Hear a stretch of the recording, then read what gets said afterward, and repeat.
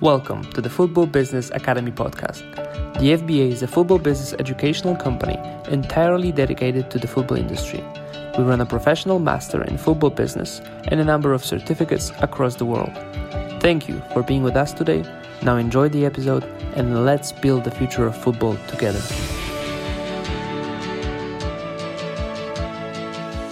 Good morning, good afternoon, good evening, wherever you are tuning in from. Welcome to the second episode of our free weekly live webinars brought to you by the Football Business Academy. My name is Christian Dobrev. I'm the Chief Partnerships Officer at the Football Business Academy, and I'll be moderating this webinar. Today, we have the pleasure of welcoming David Goldblatt, who is the FBA's professor on global football history, as well as political economy of football. He's a writer, a broadcaster, and an academic, and his acclaimed books, The Ball is Round and The Game of Our Lives, have built his reputation as arguably the world's top football historian. All of the FBA alumni can vouch for the fact that David's sessions are nothing short of fascinating as he weaves together his investigative research, travel anecdotes, and uncountable conversations with football fans into works of vivid storytelling. His session today will be no different. Titled, Football in a Time of Crisis, World Wars, Revolutions, and Climate Catastrophe, his webinar will be broken down into 6 parts and we'll look at how football has faced crises throughout history and what lessons we might want to take going into the 2020s. And then without further ado, David, welcome to this webinar.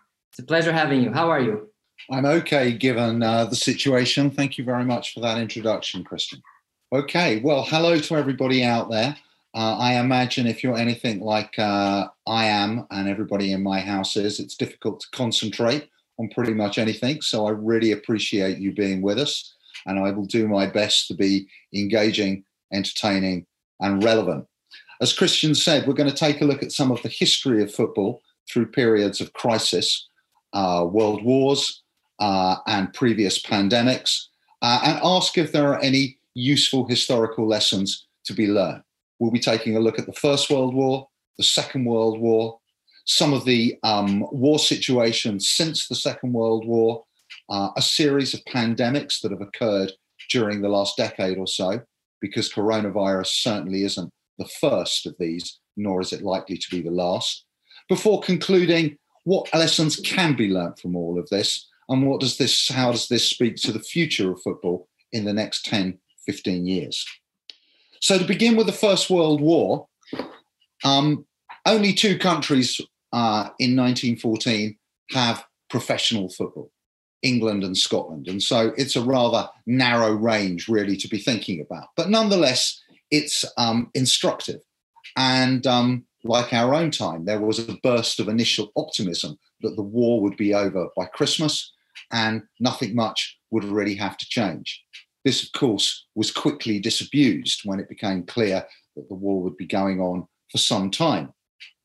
Some sports reacted very quickly in England and Scotland to the war, and rugby in particular immediately cancelled its programme of games, while cricket finished the season but offered patriotic messages, including the captain of the Yorkshire team ostentatiously leaving the field mid-game to go and join his local regiment. Football carried on as normal, the idea being that this would be good for morale and maintain a sense of normality in an otherwise strange era. Perhaps more significantly, it was realised very quickly by the British state that it had remarkably few tools for engaging with the male population of the country to whom it needed to speak, and football provided a channel for doing so. As a consequence, through late 1914 and early 1915, football and football matches served as one of the main recruiting tools of the British state. And indeed, 2,000 out of 5,000 unmarried professionals signed up for military service in the first 6 months after the outbreak of the war. And over 100,000 recruits were garnered from appeals that went out at football matches and through football clubs. Half of all of the initial burst of volunteer recruits at the beginning of the First World War. This, for some, however, was not enough. And it became clear in 1915 there was a great undertow of negative attitudes towards football and its role in the war, particularly from the ultranationalist right. For example, F.N. Charrington, a scion of the House of Guinness and a noted right-winger, wrote in the Times, "What an appalling contrast it is to the fact that the three well-known international Belgian footballers have already given their lives for their country. The thickest flannel petticoat should now be provided for our footballers." He then made a similar speech berating football fans and football clubs at Fulham in late 1914. And such was the violence and anger of the crowd, he had to be escorted by the police from the stadium. More representative of elements of the political class in the era was E.H.D. Sewell, who wrote in the Times, contrasting rugby and football, "The sooner the army as a whole takes up rugger, the better for Tommy. Let soccer remain the exercise of the munitions workers who suffer so much from varicose veins, weak knees, cod-eyed toes, fowl's liver, and a general dislike for a man's duty." By spring of 1915, it was pretty clear, whatever your politics, football could not continue. The number of players was disappearing, crowds thinned as men signed up for the army, and above all, the railway network, essential for allowing the fixture list to continue on a nationwide basis, became increasingly controlled for military purposes. The FA Cup, played in late spring 1915, was thus the final note for football in the First World War. The Second World War presents a slightly different picture, in part because football had now spread as a professional spectacle to many more nations, certainly in Europe and Latin America. Secondly, its cultural status and significance was much higher by 1939 than it had been in 1914. And perhaps most significantly, governments and civil servants had learnt by this time that the dynamics of fighting a total war required much closer attention to the morale and emotional and psychological disposition of the population. Two examples prior to the conventional outbreak of the Second World War in 1939 give us some clue as to how the historical record plays out. Firstly, Japan and China. In 1937, Japan invaded China, which certainly in East Asia is actually considered the beginning of the Second World War. And such was the brutality and comprehensiveness of that military conflict that football in China, albeit thin on the ground prior to 1937, entirely disappeared until after the completion of the Chinese Revolution in 1949. The other precursor of the Second World War was the Spanish Civil War, fought between 1936 and 1939, broadly speaking, between the Republican left and the fascist monarchist right.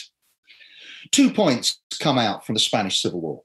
First, that football serves in eras of conflict as an important instrument of messaging and morale building. Barcelona, despite being under siege for much of the era, managed a series of international tours telling the world the situation in the Republic through the medium of football. A strategy replicated almost 20 years later by the FLN team of the Algerian resistance to French occupation, who created their own football team and toured much of the Soviet bloc and other parts of the global south to support and publicize the case of the Algerian struggle against French colonialism. The other story from the Spanish Civil War that seems relevant to me is the extent to which the right, as well as the left, have used football as an instrument of political messaging. And previously, pretty much disinterested in football, the right, the militarists, came to see that football and sport was exceptionally important in reaching a part of the population that mass media hitherto had failed to connect to. And it is worth remembering that Marca, the great Spanish sports daily, was founded by the Falangist regime in 1938 as an explicit part of its communication strategy with the Spanish public. Once the war breaks out in Europe in 1939, the experience of football diverges greatly amongst countries. In England and Scotland, for example, having learnt the lessons of the First World War, there is no intention to ban football entirely.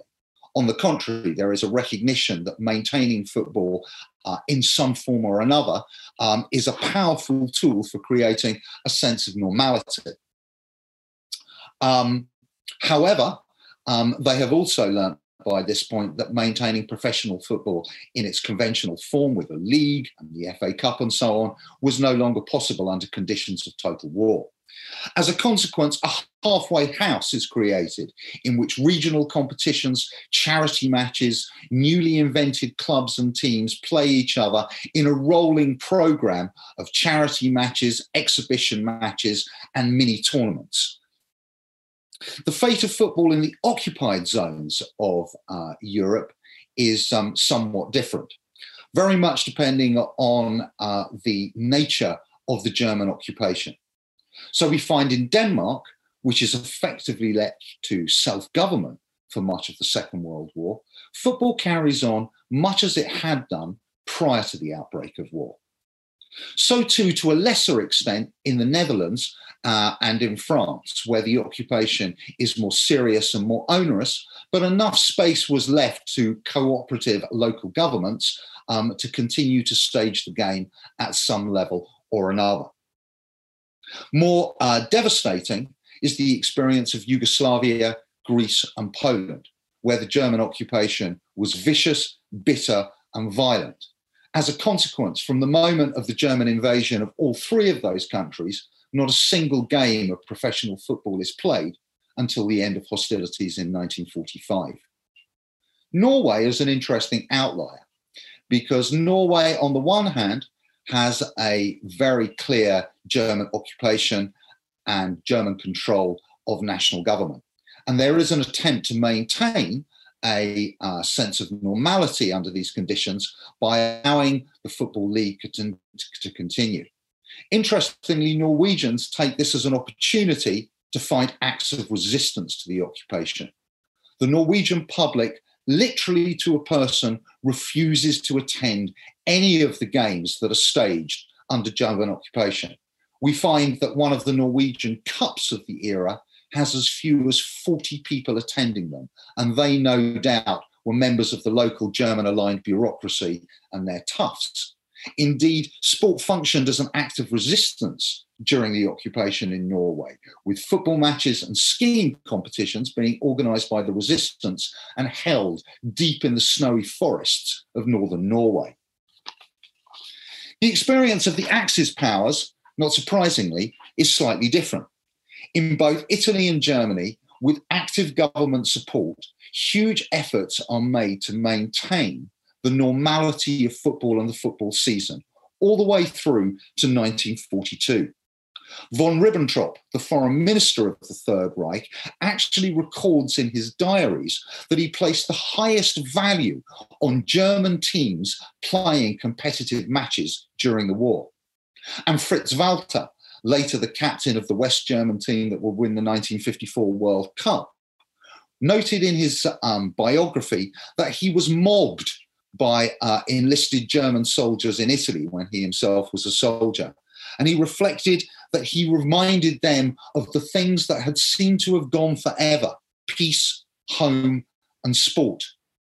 Extraordinarily, in June 1941, on the day that the Third Reich unleashed Operation Barbarossa and invaded the Soviet Union, the final of the German football season was played in Berlin in front of 100,000 people. Efforts to maintain this normality, though, turned in 1942. And once again, von Ribbentrop records in his diaries his dismay at the Germans being beaten in an international friendly against Sweden played midway through the year.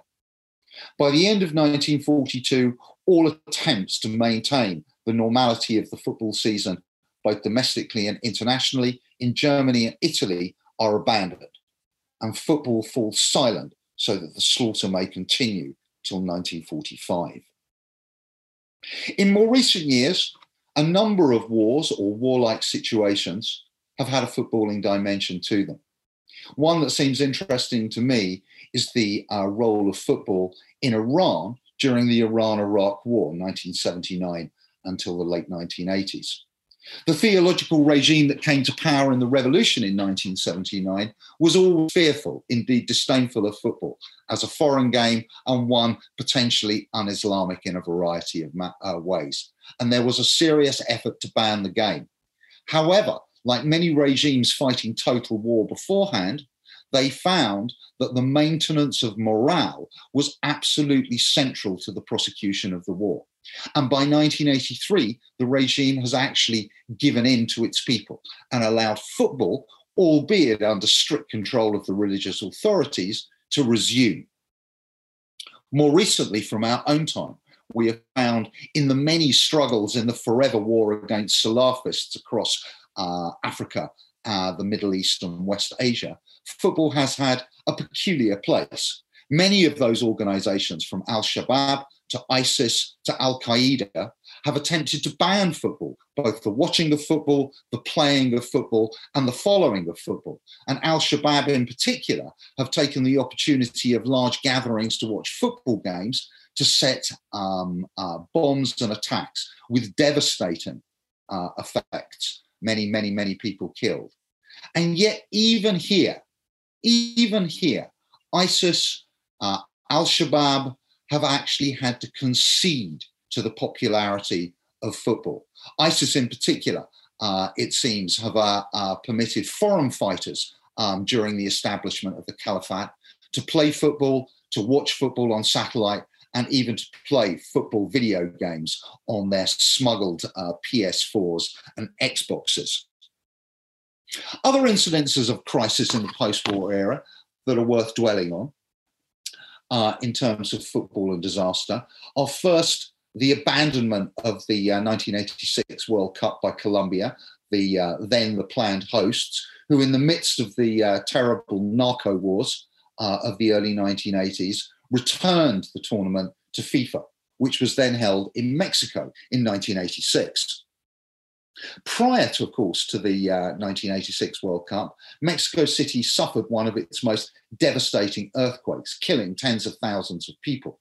It is interesting in that regard that both the political and the football authorities tried to play down the impact of the disaster, suggesting that everything was on course, and indeed there was more urgency than ever in establishing the games. The rather cold-hearted comment of João Havelange, then president of FIFA, in his letter to the Mexican authorities was, "The earthquake has respected football," a note that illustrated that despite the devastation, none of the football stadiums for the 1986 World Cup were hit by the earthquake.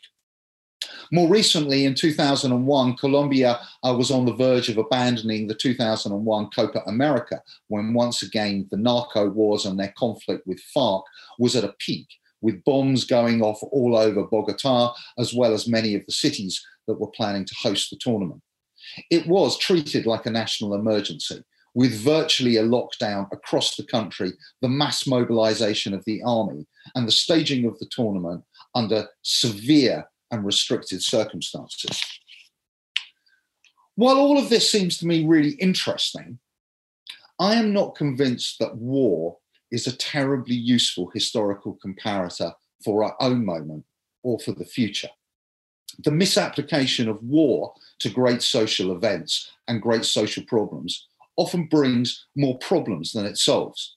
I think in particular of the disastrous consequences of the war on drugs and the war on terror, which might better have been treated as issues of public health and international diplomacy rather than war. Moreover, it's worth remembering that war in the end is about the execution of massive violence. And whatever the solutions to our current dilemma, it seems to me that the mobilization and use of violence is not an applicable thought to the problems that we have. So are there more useful comparisons that can be made? Well, certainly in the last decade or so, it is worth remembering on a number of occasions that football has been impacted by a series of both local and global pandemics. The 2003 Women's World Cup, let us remind ourselves, was moved from China because the SARS outbreak, a virus not dissimilar to the one that we currently face, was raging through the country. In 2008, Zimbabwe lost much of its football season to a massive outbreak of cholera. And indeed, it seems that a number of games that were played during the cholera outbreak led to a massive increase in infections and a spread of the disease. In 2009, swine flu was the particular pandemic sweeping around the world. And Mexico, one of the epicenters of the swine flu outbreak, was forced to play much of the season behind closed doors. And then, most devastating of all, in 2015, the outbreak of Ebola in West Africa saw football come to a halt entirely in Liberia, Sierra Leone, and other parts of the region. Indeed, football stadiums were converted into both hospitals and morgues, and football and footballers were mobilized as instruments of social messaging, encouraging citizens to wash their hands, their most effective way of controlling the disease in the region at the time.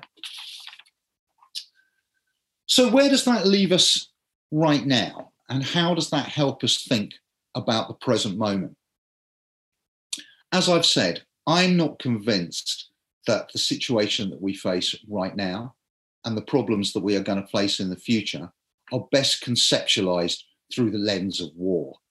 Certainly football's role in war as an instrument of messaging and of social solidarity and of normalization relies upon social clustering, the warmth and the humanity of the football crowd, whereas our own era very clearly requires social distancing. And as I suspect, when the reckoning comes down the line, we will find that many football games, in particular the Atalanta-Valencia Champions League game that was held in the early stages of the outbreak of the pandemic in Italy and Spain, will have served as a very significant vector for moving the virus around Europe. So too the Atletico Madrid versus Liverpool game just a few weeks ago. I think, reflecting on the historical evidence, that our own moment and the experience of this pandemic are actually the most useful for thinking about the future of football and the future of football in crisis situations. Because I believe, based on the evidence, that this is not the last time we will be dealing with such cataclysmic problems. There are more pandemics coming down the line to us. As I've said, in the last 10 years, we've dealt with SARS, we've dealt with Ebola, we've dealt with swine flu. This did not come out of the blue. This is going to happen again. So what are the lessons immediately that we can take from this moment? The first, it seems to me, is that we need to listen to the science. It is not as if epidemiologists and virologists have not been predicting precisely the scenario that we find ourselves in. Yet, like so many of the warnings that we have received about cataclysmic events, we have collectively, and above all our political elites and media, have chosen to diminish them, to ignore them, or to try and undermine them through the spreading of denialist ideology and argument. The second thing I think that we have learned from this moment is that the worst case scenario really can happen. It is not scaremongering. It is not an outlier. This is the course of humanity on this planet for the rest of our lives. Thirdly, the more you prepare, the more ready you will be to deal with the problem. The less you prepare, the more you will suffer.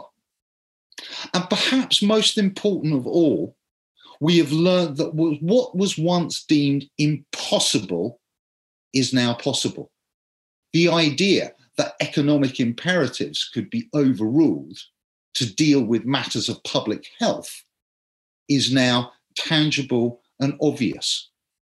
The idea that there is sufficient money in this world to address a whole series of injustices and practical problems, again, deemed the magic money tree and impossible just weeks ago, is again completely tangible.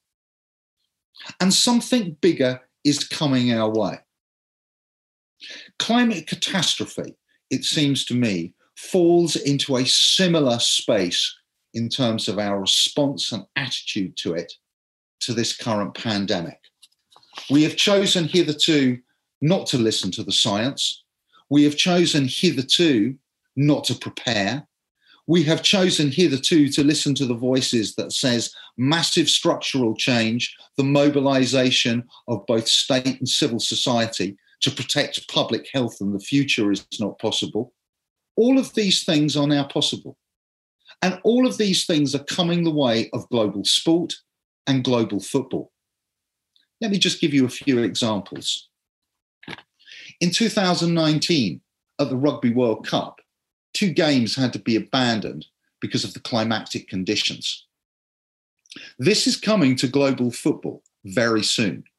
There is no way that future tournaments and indeed regular league programs will not be affected by extreme climatic events. Indeed, the evidence that has been gathered suggests that the number of games in Europe being lost to climatic problems is steadily increasing over the last 4 or 5 years. The Tokyo 2020 Games, now moved to 2021, had already begun to deal with these problems because it turned out that the marathon and the long distance running and walking events simply could not be held in Tokyo in the summer, given the transformation of the climate in that region.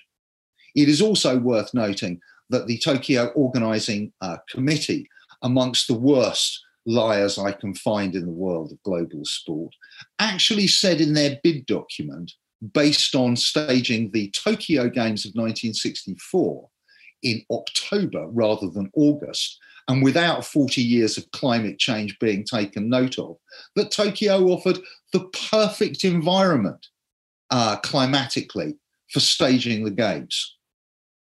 Earlier this year, games at the Australian Tennis Open were disrupted by the smoke coming into Sydney by the terrible bushfires. Amazingly, I thought in January, well, this is the environmental wake-up call of the year. And now it is almost like a footnote compared to our current conjuncture.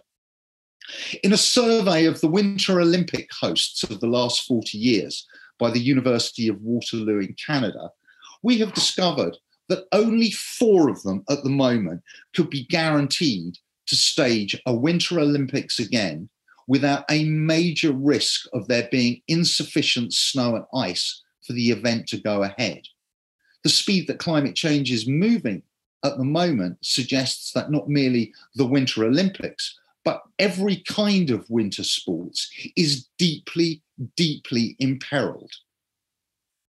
Golf, not normally thought of as a home of environmental activism, has actually begun to wake up to some of these issues. And indeed, golf in terms of water use and other environmental amelioration has proved a pace setter. No wonder 1/3 of all links courses, those courses that are by the sea, are currently in danger of being swept away by the rise in sea levels that is surely coming to us. Cricket, too, is having problems. In Melbourne, the traditional Boxing Day game, the jewel in the crown of the Australian cricket calendar, now seems imperiled because the heat at the height of the Australian summer is making it deeply dangerous for athletes and participants. So too, the Indian Premier League. And once again, the numbers of days lost in cricket to extreme climate are steadily climbing all over the world. While in the Caribbean, many cricket stadiums have been destroyed or brutally damaged by the spate of unprecedented strength hurricanes that have hit the islands in the last decade. Football is not going to miss out on all of these things. Football is going to be affected by all of these forms of extreme climate moments. It's going to be affected by sea level when you remember how many football stadiums are close to the sea and at sea level or only just above. One wonders what the fate, for example, of the Stade Velodrome in Marseille will be 10 or 15 years down the line if the current rates of sea level rise in the Mediterranean continue as they are. Moreover, global sport in general and football in particular are significant contributors to the problem. The IOC and its Olympic Games create gigantic levels, a huge carbon footprint. The World Cup's carbon footprint is equally vast, and that is to say nothing of the literally thousands of tournaments, games, and events being held around the world. From transport to plastic use, to the construction of stadiums, to the mode of transportation by which fans reach stadiums, all of these things are significant contributors. So what are we going to do about it? Where do we go with this kind of information? I want to suggest the first thing, difficult as it may be to stomach, when we are all desperately missing football, and we all wish that football would start once again, and we could all go back to normal, is that there is no normal. There is no going back to where we have been. There has to be a profound rethink and a profound set of structural changes in all global sporting industries, in every kind of industry, in every walk of life. If we are to listen to the scientists, if we are to take the scientific evidence seriously, if we are to acknowledge the profound threat that climate catastrophe places on society as a whole and on sport in particular, we need to act now, and we need to act radically. One of the events that was going to happen this year that I suspect won't be happening face-to-face at any rate is the 26th Climate Change Conference of the UN. And interestingly, one of the subsections of that conference was going to be on the UN's framework for sport and climate change, a serious and important initiative that seeks to bring the world of sport in line with many other industrial and service sectors to make its contribution to the changes that need to be made to keep global temperature rises below an average of 2 degrees centigrade. What does it have to say? Where do we go with that? Well, it's not a very detailed document. You can find it online, no problem, at the UN's website. It's essentially a framework for beginning the process, to bring organising bodies, leagues, clubs of all kind into the conversation and debate, and to lay out in institutional and bureaucratic terms the minimal things that they need to do to bring football towards a carbon zero situation. That said, it still relies on the idea that we've got till 2050, and it relies on the idea that a 2 degree C rather than a 1.5 degree C change in average global temperatures will be adequate. I would dispute both of those. All the evidence seems to suggest that we need to act by 2030, and we need to be as ambitious as possible in our reduction in global heating. There is some contribution from football to these debates. FIFA have signed up to the climate framework. UEFA have signed up to the climate framework. And UEFA in particular has done serious and good work around Euro 2020 in an effort to make it more carbon neutral than any football tournament hitherto. Yet only 2 football clubs have actually signed up so far, Olympique Lyonnais and Forest Green Rovers, here in the 4th level of English football, but pioneers of a sustainability model for the game that we all have a great deal to learn about. And there are serious innovations being made in the Bundesliga and amongst German football clubs as well. The greater use of public transport for ferrying fans to the stadium, the use of sustainable materials in the building of stadiums, the reduction of single-use chemicals, the introduction of organic and sustainable non-pesticide practices in the creation of pitches. But there is so much more to be done. And as Greta Thunberg would say, the house is on fire, people. We need to act like the house is on fire. So let me conclude this conversation and welcome your comments by suggesting a 5 or 6 point plan for radical change in the near future in the world of football. First, all governing bodies should sign up to the UN framework for climate change. Every football association at a national, regional, continental and global level must be members. And FIFA and the regional confederations should, I believe, say to their membership, if you do not sign up to this, you are no longer permitted to engage in international competition. It must be the sine qua non of any football association in this world that at the very least they have signed up and committed to the UN's framework for sport and climate change. Secondly, all clubs, from the very smallest to the very largest, from the poorest to the richest, must sign up as well to the UN's framework for climate change. And again, there have to be sanctions. We've reached the point where asking nicely doesn't work. If people cannot see the urgency, they must be made to see the urgency. I propose that within a year, any club that has not signed up to the framework should either be excluded from national competitions or at the very least significantly docked points from those competitions. Thirdly, we need to introduce a massive process of sanctions-backed environmental audit in world football. We already have the model. The Bundesliga's annual economic audit of its clubs is forensic, detailed, and incredibly effective in making sure that clubs in Germany do not go into bankruptcy and do not overspend their limits. We need to do precisely the same with clubs' efforts to go carbon zero. Of course, this can't be done overnight. It has to be staged. But on an annual basis, every football club and organisation in this world needs to submit where it is in its plan, and it is making insufficient or no progress.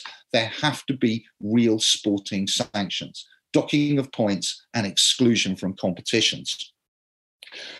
Fourthly, we have to bring to an end reliance on fossil fuel companies as sponsors. No more Gazprom, no more SOCAR. It is completely insane at this historical moment that football should be relying on such flagrant climate deniers and such flagrant creators of greenhouse gases for their income. Of course, contracts that are currently signed will have to be maintained, but we need to bring in a cutoff date, perhaps 2025 or 2026, after which no fossil fuel company will be permitted to sponsor a football club, a regional confederation, a football association, or an international tournament. Lastly, and perhaps most radically and frighteningly of all, I have come to the conclusion that we have to think seriously about stopping the process of international competition and resetting the agenda. International competitions, with their reliance on gigantic levels of aircraft traffic, are amongst the most significant contributors of global sport to climate change. We need to make a difference. I propose that after the 2022-2026 World Cup, for which the contracts are currently signed, we take a pause in international competition until it can be demonstrated that those future competitions will be carbon zero. I understand that this seems inconceivable, impossible, a punishment. What more, it seems in particular, in a world so fragmented, we need more than ever these moments of global and continental celebration of who we are. And nothing delivers that better than the World Cup. and the regional competitions around the world.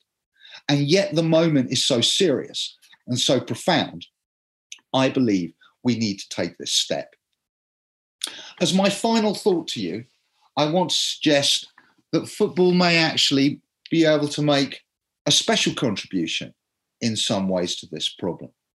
I have thought for a long time that one of the reasons that football is so popular in this world is that it speaks profoundly to our moment of uncertainty, of chaos. As all of you will know, the emotional and ludic currency of football in a game is all about last-minute reversals, about sudden changes of heart, about doing the impossible. Well, that's precisely what we need. So for my final thought, and forgive me for not being able to do this from memory, I'm going to read the closing words of the book, The Ball is Round, which I wrote 15 years ago, but which today seems strangely prescient. No game embraces both the chaos and uncertainty, the spontaneity and reactivity of play like football. At no moment in our history has humanity faced a world so threatened by the former and been in so much need of the latter. After nearly a century and a half of global industrialization, whose geographical course and social organization carved the main channels into which the planet's football cultures have flowed, the world sits on the brink. 7 billion of us today have already taken the world's ecosystems to the point of catastrophe. In 2050, when they play the 29th World Cup finals, there will be 10 billion of us. China and India, absent from Germany 2006, will surely be there in 2050, consuming and competing at levels approaching the West. A vast, unintended and unstoppable experiment into the carrying capacity and robustness of the world's climate systems has been set in motion. It is not the gods of chaos that have unleashed this cataclysm. It is us. Living with profound risk and uncertainty is now the destiny of humanity. We are lucky then that the game we have chosen as our collective metaphor, the avatar of our social dilemmas, should so closely parallel our predicament. To place the world under the sign of play is to expose ourselves to the caprice of the ball. We must be bold enough to think that we have the guile, the heart, and the wit to bring it under control. Wow, thank you, David. We've My pleasure. People tuning in and putting some comments in the chat box saying how fascinating your insights have been, both in terms of the history part of you, as well as the lessons that we can take forward. So thank you again for that. I just wanted to touch a point that you said regarding football's responsibility in terms of making sure that this, well, it's going to happen again, as you said, but that football and society as a whole is prepared. And I remember that you mentioned FIFA. Now, FIFA, they've signed an MOU with the World Health Organization just at the end of last year. Obviously, they couldn't probably have seen this coming, but if we look at the news, we already see the likes of Gianni Infantino saying that maybe this is a time that can be used to look at a reduced calendar. From someone that has been advocating for the increasing of international competitions, how do you see that playing out over the next few months as a global community? I think that's a welcome. That's very welcome. I mean, it's welcome that FIFA are talking to the World Health Organization. It is welcome that Infantino, in particular, as the main person pressing for more competitions and more global events, is at least clocking that this might be some kind of problem. And I should say, by the way, when I talk about World Cups and international events, I'm talking men's and women's, and I'm talking every age grade as well. I don't just mean the men's World Cup. So we need to be clear on that. I think we need to play less for the moment. And I don't have all the answers on this. I mean, I think this is something that has to come out. There has to be agreement. Otherwise, it's not going to happen. So there needs to be a really big and a really serious conversation. I myself think that conversation would go more urgently and more effectively if we set a cut-off date for saying, actually, we need to stop for a bit. And when we have a plan that is environmentally sustainable in terms of carbon emissions, as well as our contribution to pandemics, then we can restart.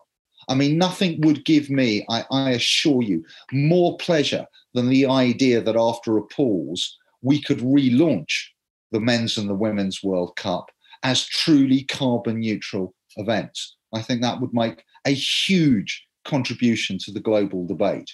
And the fact that we would have actually stopped them and taken a pause would have made their impact and significance of climate change for many people who just aren't or can't engage with the subject really, really tangible.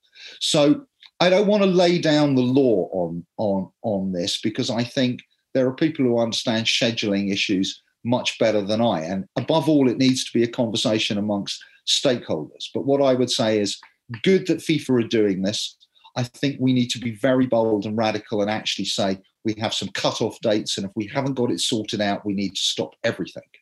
And we need to be working towards real carbon zero solutions. And I recognise that global football, and regional competitions require air transport. I mean, some you can do with a lot less. In which case, in the absence of electric planes, we have to think very, very hard about, set-aside stuff. I've noticed that a number of tournaments have attempted to invest in, reforestation schemes, for example, but have struggled because the number and the quality of reforestation schemes, your carbon offsets, are very poor. And I think, once again, the big organisations in football can be a real force for saying, these carbon set-asides need to be massively expanded, they need to be globally regulated, and they need to be very serious. And I think that goes for sponsors too. If you're going to be sponsoring, the World Cup and you're spending $100 million on it, I would like to see 10 million of that immediately set aside for carbon zero activities. And I think this just goes across the board. Everybody's got to come in on this. Yeah, definitely. I think the time is right to take action together and make sure that we don't repeat the same mistakes that people have done in history. Now I'd like to take some questions from our audience that they've put in the chat box. Adnan asked, referring to the section on World War II, do we know if football was used as a propaganda tool in Germany as the Olympic Games was used? Well, yes and no. I mean, Hitler basically and Goebbels, once they'd experienced football, realised that it's too chaotic. Goebbels, found watching the football tournament, the 1936 World Cup, and this is recorded in his diary, as a terrible experience because he realised he couldn't fix it. It's all too on edge. And Germany got beaten by Peru and then were out of the tournament, and what a disaster that is. So football, they were much less interested in football for the most part. And, the traditional sports that the regime valorized, were much more militaristic. So they like shooting and fencing and equestrian events, and then the sort of, high-tech turbocharged testosterone of motor racing and boxing, of course, as well. And football was always, rather looked down upon by the regime. Of course, by the time they get to the late 1930s, early 1940s, they've realized that whatever they think, the public likes football, and they're simply not moving on that. So, by 38 through to 1942, as I said in the talk, there is a real focus in the regime on using football, on the one hand, as an instrument of normalization, and on the other hand, sending out a political message more widely. But it's only right at the end of the regime, and it never acquires the kind of the cachet of the grand spectacle that was the 1936 Olympics. Speaking of normalization, you may have read as well that the likes of Belarus and Nicaragua haven't suspended their football leagues yet. Do you think that's a case of normalization as well for their political? I just think it's criminally insane, is what I think. It's like, what are these people thinking? What are they thinking? I mean, you don't have to be an epidemiologist to realize the two most important things in this crisis are testing, and social distancing. Football crowds. You can't be having football crowds in a pandemic. I mean, how I don't know what to say. It's like, if you can't see that, what can you see? Mind you, the president of Belarus has been telling his public that the best way of dealing with coronavirus is to drink vodka and take saunas. So, I'm not taking these guys as a guide to this. I think it's mad. They need to stop. And if I could just speak to the moment, I also think that all the talk of re-establishing the season in June and July is madness. It's absolute madness. We just have to accept that this season is done and dusted. It is insane to be gathering and, also diverting security resources and medical resources, even to games played behind closed doors. I love football. I consider it incredibly important, but there's a global pandemic on and we've just got to suck it up. Speaking of closing down the season for the next few months, what do you think, and Fabio, one of our viewers, is asking this, what do you think about, will there be any new leagues or new teams that will write the history of our new decade, or will it be the same? Well, that's a good question. I mean, I would, I suppose what I would say is we have a choice in some ways. We can continue with the same grotesquely unequal football world that we currently have, in which all the old powers will continue to dominate in the same old way, or we can take a moment of crisis as an opportunity for change. I would like, in my more fantastical moments, to imagine that were we to implement the strict carbon zero politics that we need in every dimension of society in football, that some of the old guard might fall away and find it rather difficult. And that, it will create an environment in which newer, more environmentally attuned and live football clubs can emerge and do better than they have done hitherto. But I think, if we're going to really write a new chapter in football's contribution to the current situation, it's not about individual clubs. And it's not about individual nations or tournaments. This is a collective, universal effort. It's got to be, this is really football, as I often say, and why I like it so. It's not about me, it's about us. And we need to think about us in the biggest, widest possible terms, and it's not going to be one club or one nation or one organization or one person that sorts this out. It's got to be about us, all of us. So if you were to have to make a prediction now, out of all the football clubs that can likely go bankrupt in the next few months due to the lack of gate receipts, etc., how many of those clubs do you think will take this opportunity to re-establish themselves, reinvent themselves according to the new? Well, there's an interesting question. I mean, it's really, I'm loath to speculate on who will or won't go bankrupt. What I will say is that there is good news in the football world too. We have seen that the level of solidarity that football clubs and football fans can mobilise can be incredible. Here in Britain, the role of the food bank movement, which has a really major presence at many, many football clubs, has been incredible. In a moment when food banks are desperately struggling to supply a population that's stuck inside, many of whom have lost their jobs and their income, football fans and football organisations are making a really serious contribution to that. And so too, I understand, in Germany, where football ultra groups have been amongst the leading forces in creating mutual aid organisations in their cities.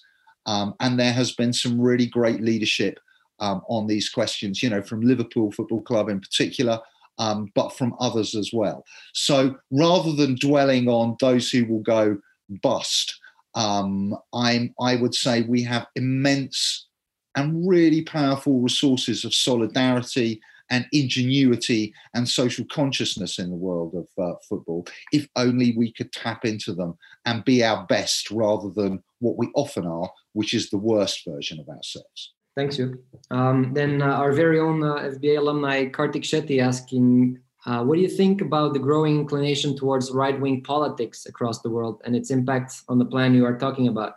Oh, man, that's such a big question. I mean, again, what I would say to Kartik is crises are a moment of opportunity. And sure, as with 9/11, where the nationalist and militarist right across the planet used the crisis to implement all sorts of super authoritarian security measures and entrench their own power through expressing hatred and fear of the other, there is also a progressive response to crisis. We have seen in the last 2 weeks that an idea like universal basic income, which has been poo-pooed for decades as impossible, unaffordable, suddenly I'm looking around the world and going, I'm seeing a lot of things that look pretty much like universal basic income to me. And this is a moment of change. So, of course, the right will grab their chance, and, no more so than the football-loving Prime Minister of Hungary, Viktor Orban, who has effectively made himself the dictator of the country under, ruling by decree in a state of emergency. But there are other forces and opportunities at work. As I said right at the beginning of this, lecture, the idea that we might actually say, you know what, economic imperatives need to take second place to social imperatives, to health imperatives, which is the heart of a progressive response, have suddenly become clear and tangible to many, many more people than they have done in the past. This is no guarantee of success. Crises breed fear and division as well, of course. And the football world has plenty of that. But we also have resources of solidarity that are emerging. So, as ever, as I think I've probably said in class before, pessimism of the intellect, optimism of the will. Speaking of solidarity, Renato de Souza is asking, what's the role of society in looking at this crisis that we're looking now, and what's the role of society to be part of the changes that, as you said, the FIFAs of this world we're going to have to lead? That's an even bigger question. I mean, it depends on sort of what you mean by society. I mean, what I would say is that on the one hand, maybe one way of thinking about this is that at a moment like this, the leading force in acting appears to be the state. And of course, we all desperately need functioning, organized, well-resourced states to deal with this problem, right? You need government and you need bureaucracies. And that is true of also climate change. But it is simultaneously true that you need a healthy, diverse, active and ingenious civil society at the same time. And football is part of global civil society. It's a really important part of global civil society. And we can make a significant contribution. As I've said, we can make a significant contribution because the carbon footprint of global sport is really big, all right? I mean, no one's really done the maths, but I have read reports that suggest that the carbon footprint of the Olympics alone is equivalent to New Zealand. Now, New Zealand's not that big, but hey, it's a signatory to the Paris Accords. And if that's just the IOC, what is everybody else's when you tot it all up? So as part of global civil society, we have a major contribution that we can make practically and culturally. Football in its mobilization of solidarities, in its creation of collective identities, in its capacity to tell the most extraordinary stories of last-minute change, reversal, when everything seems lost in football, suddenly it isn't. And we need narratives like that, and we need energies like that. So, that in the grand scheme of things, we can make a big difference. We need to think hard about it and we need to organize, but we can make a difference. Following up from that, I think Eva Suarez's question then is very interesting. How do you think the near future will look like for stadia? Do you think people will still gather in football stadia as they did until now? I think that all depends on whether we get a vaccine or not. I mean, I think once there's a vaccine, which I think is more likely than not, then certainly in the near future, yes, I think people will. In fact, I wonder whether people will return even more. I think of the end of the Second World War in Britain, when once the war ended, football recorded its most gigantic audiences ever. I mean, there have never been so many people going to watch the football as went to watch it between 1945 and 1951. Because after an era, you've lived through a state of emergency, you want the warmth and the humanity and the colour and the solidarity and the humour and the joy of being in a crowd.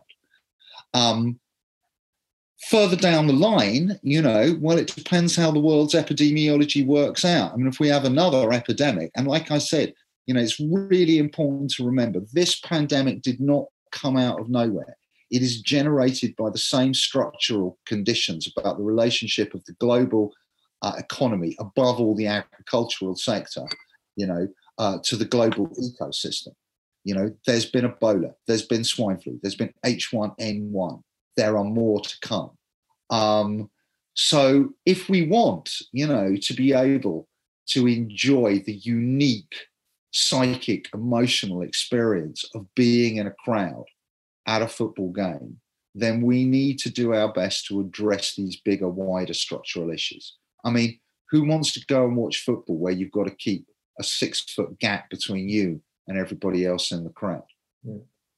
Well, speaking of consumer habits, then, Kevin Pedersen is asking, do you think that sports would move more into a new digital area taking the current situation, talking about augmented or virtual reality or esports? Good question. I mean, we're already going down that line anyway. I mean, I think, clearly, esports amongst, the youth is increasingly popular. And no, we're not all at the sort of level of South Korea where, an esport competition can pull a bigger crowd in a football stadium than a football match. Though interestingly, people still want to be in a crowd in those situations. I think there is going to be more of that. I myself slightly struggle to understand the appeal, but I mean, I'm an old man, so I'm the last person who's useful to really tune into that. I mean, I think something very serious will be lost if the transition is so much is towards esport to the detriment of physical, tangible sports. But it has its role. It has its role to play in the kind of wider ecosystem of pleasures and purposes in this world. But I think, that kind of shift is quite a long, some way down the line, and we need change right now. And so we need to change our physical present sports rather than relying on esports as a kind of way of displacing it. Then our very own Isitan Gun, your colleague, our financial strategy professor, is asking, what are your thoughts about the merging of national leagues in neighboring countries such as Holland, Belgium, Austria, Switzerland, Hungary, Romania? It's a bit off topic, but in the light of the financial consequences that this epidemic might cause, what do you think? I personally have no problem at all. I mean, the people who have to be consulted above all are the fans of the clubs who are involved, because it's their tournaments and their histories and their narratives that are being changed. And so they are the people, and there's no point doing these things if one of the results is that everyone goes, I can't be bothered to watch this anymore. I'm not interested. So, the most important people in this are the fans, and how do they feel about it? And if people feel good about it, then I think that's fine. I think the other thing that needs to be taken into account, and this is perfectly possible in Europe, is if we're going to do that, we cannot have more air travel as a consequence, right? And I understand that, of course, there are longer distances, but, Europe has a really serious, dense rail network. Electric coaches are possible. So I would say, I personally don't have a problem. I see the financial advantages. I also see the cultural downside. Other people need to make a call on that. But what we can't have is this, is more clubs being like Manchester United and flying from Manchester to Newcastle rather than taking an electric coach. And so I wouldn't want to see a bigger geographical area for football leagues leading to more production of carbon. But with that proviso, I myself don't have a problem. I think it could be a useful solution. Okay, thank you. Maria Laura Ordonez is asking, and she's quoting Harari's need for global cooperation to overcome this crisis. Do you see FIFA as the guarantor of practices exchange to tackle general and local industry problems? In my dreams. I mean, it's really good. If we didn't have FIFA, it would be necessary to invent it. Football is a global game with global markets, global flows of players, etc. And therefore, you have to have a global regulatory body, and it's good that we have one. FIFA has not hitherto covered itself in glory when it comes to making big structural change this kind. The amount of time that it's taken to, sort out just like controlling trafficking of youth and dealing with third-party ownership of football players, which are piffling concerns. So I think FIFA absolutely has a role to play. I mean, I think part of the issue is that FIFA's global reputation for probity so profoundly undermined the era of Blatter has not been sufficiently repaired. And to my mind, the greatest energies of FIFA over the last few years have been about raising money, moving money around. I mean, I would remind everybody that Infantino basically won the presidency by shouting at the Congress, "The money of FIFA is not my money. It is not the money of FIFA president. It's your money," right? Which got the biggest cheer from the FA delegates. And I think FIFA, if it wants to lead in this zone, once again, it needs to clean up its own act. So the potential is there. And, FIFA has really serious powers of control over football associations. I mean, it's really potent. If you're FIFA and you say, you National Football Association X, you don't sign up to the UN Convention on Sport and Climate Change, you can't participate in international sport. That is really serious. That's weight, that's power. And I would like FIFA, and that's why I think FIFA can, and indeed, UEFA, CONMEBOL, etc., play a really significant role, because that is a very serious stick. But of course, this requires more than sticks. It needs carrots, and it needs serious leadership. And FIFA and some of the other regional confederations remain mired in corruption and incompetence. And we have to deal with that if they are to have the moral authority, the institutional charisma to be able to deliver on, the potential changes that they can make happen. You touched on money. So Maximilian Ola is asking, what are your thoughts about the long-term effects this pandemic can have relating to wages of football players? What a good question. What a good question. So let me preface my thoughts on that by saying, when it comes to wages, our first concern and thought should be with all the low-paid people in football. One of the things that this crisis has revealed, certainly in Britain, but I think everywhere, is who are the really essential people in this world. They're the people in the supermarkets. They're the people who drive trucks.